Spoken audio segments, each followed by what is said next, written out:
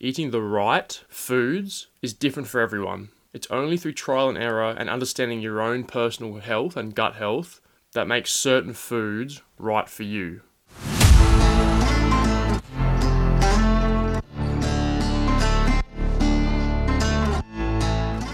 We are on. Hello and welcome back to the Jake Bowler podcast, where we talk about mindset, fitness, and health. Thank you for tuning in to the podcast. I really do appreciate it. I'm super grateful, super humbled that everyone is here, listening along, applying all the things that I talk about into your daily lives, sharing it with your friends, your family, all that good stuff. I really do appreciate the love and support that you guys have been showing me so far. Keep it up. I love it. This week's quote is proudly brought to you by me and myself, and a good friend of mine as well, actually, who helped me come up with the idea just during a conversation we had a couple of weeks ago. Eating the right foods is different for everyone. It's only through trial and error and understanding your own personal health and gut health that makes certain foods right for you. It's simple to put this idea into everyone's heads. Eat this, eat that, this is good for you, too much of this is bad for you, but no one ever takes the time to actually listen to their own internal wellness or their gut health or how they're feeling and understand how each of these individual foods and each individual person and how it feels when they eat those certain foods. For example, I used to smash quick oats or overnight oats or whatever, any sort of oat in the morning because it's good for you, it's good carb, it's healthy. Yeah, I'd wake up in the morning, have that first thing and then go to the gym, think it's going to fuel me, think I'm going to feel great from it. But never sort of understanding and realizing how bloated it made me feel, how heavy it made me feel as well. Like my stomach just felt really, the feelings. Like after eating KFC and your stomach just feels real heavy and gross. Wasn't to that extent. KFC's messed up, but that's how I was feeling after eating oats. And I sort of sat there for 2 to 3 hours even after finishing eating them. Like great, it keeps me satiated and full for a long time, but it's in the wrong way because I'm feeling bloated and shit. That's why I was feeling like crap.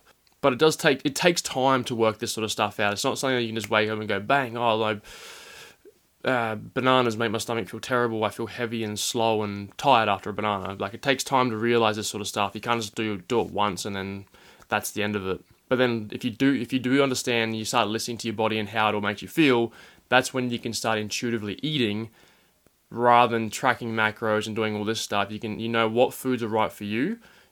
Obviously, whole foods and eating the right protein sources and all that sort of stuff is going to be great. But understanding which foods, even though some whole foods are good for you, not everything is going to make your body feel great. And a reason for this, for some people, not for everyone, is that sometimes what can happen is we could be in a state of an inflammatory response or a state of stress. And then when we go and eat these certain foods over a period of time, for a lengthy period of time, like me, I was eating oats every day. I was probably under a period of stress, whether that's in the gym, physical, mental, whatever it might have been. But then eating that food during that period has caused, it potentially might have caused a relationship between my body eating oats and an inflammatory response within my gut or causing gut problems associated with the oats. That's just one thing that I've read previously. It might not be that. My body just might not like oats.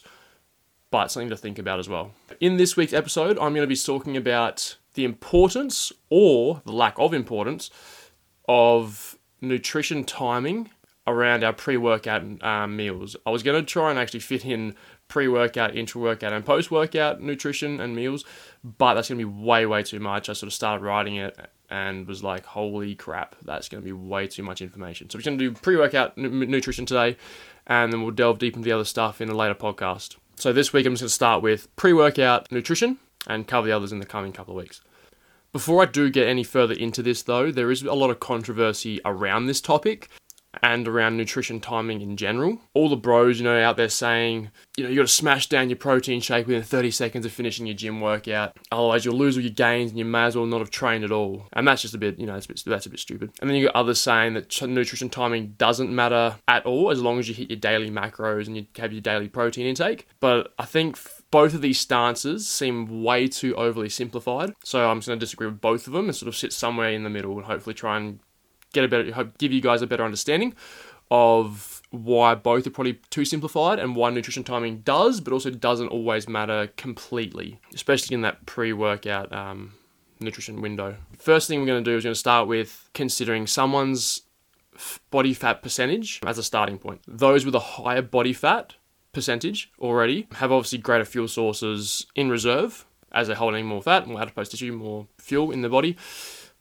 meaning they can get away with eating less food in their pre-workout meal and before working out. Compare this to someone else who has a much lower body fat, let's say like under 10%, sometimes even people, crazy people getting under 5%, which is ridiculous. They have minimal fuel in reserve, so they would require a much higher carbohydrate source or fuel source for their workout, and would need to eat sooner after a workout as well to replenish their glycogen stores, because they don't have them in reserve as much as someone with a high body fat percentage. The next aspect to consider, which can impact nutrient timing, is your total daily caloric intake. So someone who is cutting, who's got less calories in versus calories out, so they're burning more than they're actually eating, it would be reasonable for them to portion most of their nutrition intake around or at least closer to their training session. This will just ensure that this will ensure your performance and recovery are not further impacted or impeded by the overall lower daily energy intake, because it's already going to be impacted anyway without even training. So if we can try and optimize your nutrition around your training and get most of your calories in that sort of period, you're going to optimize training and optimize recovery as well around that. This isn't to say someone on a high calorie intake should completely disregard all of this and they can eat whenever they want, whatever they want, but their peri-workout or just nutrition around their workout, peri-workout nutrition is just how I'm going to describe everything around the workout, it may be relatively less important than someone who's on a lower calorie intake, if that all makes sense.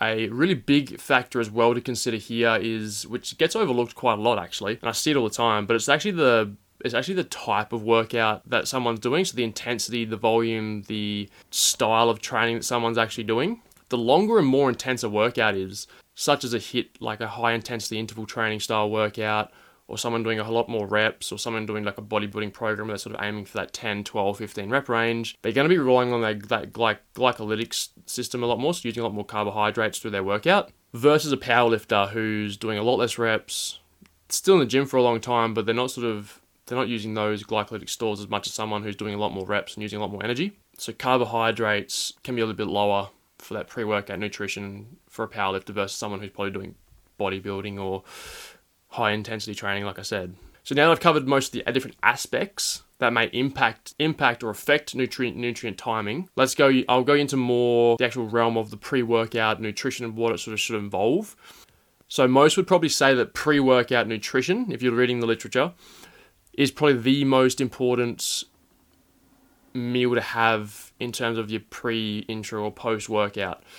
They're saying that pre-workout's probably the most important. However, for someone like myself, and I know a lot of other people out there as well do this, like we fast, we don't like eating breakfast, we fast for 14 to 16 hours. Fasting has been shown to be great as well, but I just don't eat breakfast because I just hate eating breakfast. I just feel sick and not too great when I do it. And then we train in the morning as well. So we're training fasted, but then also people saying that pre-workout nutrition is the most important meal of the day. So yes and no, I can see the stance for yes, and I can see the stance for no as well. So that's what I said. It's very dependent on your personal preferences, how your body responds to training with and without food. I know some people can't train without food because they get really lightheaded, their glycogen stores deplete really quickly, and they just don't feel great. They feel sick when they train in the gym without having food in their stomach. So for someone like myself, who I love training on an empty stomach, I'll eat a lot of my carbohydrates the night before. So stock up on those the night before. That way when I go to the gym in the morning, those stores are still relatively replenished and full, and it's not going to impact on my workout the next day while I'm fasted training. Before a workout, the most important thing to include in your actual pre-workout nutrition meal, if you are going to eat that, is all three of your macros. So aiming for some carbs, some fats, and some protein, and also including fiber is not a bad option either, depending on how close you are to training. And then obviously hydrating as much as you can before the workout, so getting in some water. So the carbohydrates you should use in your pre-workout nutrition or meal is something on the lower end of the glycemic index, meaning it takes longer to process. Unlike high glycemic index foods like lollies, which will spike your glucose levels, your energy levels really quickly, but then cause them to drop as well really quickly, which will then also cause them to drop really quickly. If you want to get super complex and into it, you can actually use different transporters of carbohydrates, so getting like a fructose and a glucose transporter included in your pre-workout nutrition. So something like bread, for example, or rice, and then also something like a piece of fruit is recommended. That way you're using two different transporters to give you the most optimal performance in the gym. The amount of carbs to eat is actually super simple for your pre-workout nutrition. For us in Australia, using kilograms, it makes it even easier. Everyone else using pounds and stuff, you can convert this yourself. But as a minimum, 1 gram of carbohydrates per kilogram of body weight. If you say weighed 80 kilos, pretty much what I weigh, 80 kilos would be 80 grams of carbohydrates in your pre-workout nutrition. In saying this though, you also have to then consider whether you're cutting or you're bulking, because this could change how much more you need to eat. If you're bulking, it might go up to 100, 120. Cutting, you might go down to 60. You also have to consider your total daily energy, caloric intake. Again, if it's higher, you'll be obviously be on a bulk and you have to take more in. And then also the other factor, which we talked about just before, is what style of training you're actually doing. As a general rule, if your intensity and your duration of your training is going to be a lot longer, or you're doing legs, for example, which is going to be a 2-hour session, you're going to use a lot of energy, you might need to require more carbohydrates than that 1-to-1 ratio of weight to grams of carbs. Fiber is actually something else to heavily consider in your pre-workout meal, and just it should be eaten in moderation. Too much fiber is just probably going to result in you bloating, and it's going to interfere with that absorption of nutrition. Usually what we do is when we have fiber, it's usually later in the day or at night time. That way we can slow down absorption and we can let that food sort of sit there and be absorbed a lot slower into the body. Whereas pre-workout, if we're having all that food and that absorption happening really slowly in our stomachs, that's going to really impact us on our training and our performance, because it's not going to feel very nice.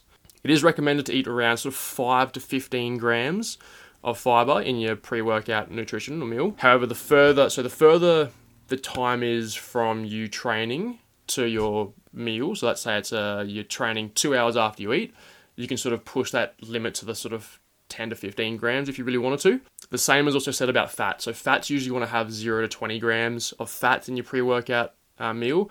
Same thing, too many fats is going to impact on your absorption of nutrition as well in the stomach. Again, both of these, like fiber and fats, can be determined by the individual's circumstances as well. Like I said, if you're bulking or you're cutting, what type of training you're doing, when you're training as well. The closer you get to your training, so you're training in half an hour and you still need to get those sort of 3 macros in, I would sort of probably keep it to almost no fats, or like 2 to 5 grams, and then same with fiber, I'd be almost cutting it right back to like 5 grams of fiber if you really had to. Because you want to avoid that training digestion overlap. You really don't want that happening during your workout. The next macro to consider is protein, the king of all macros. Before a workout, it is important to create that anabolic environment.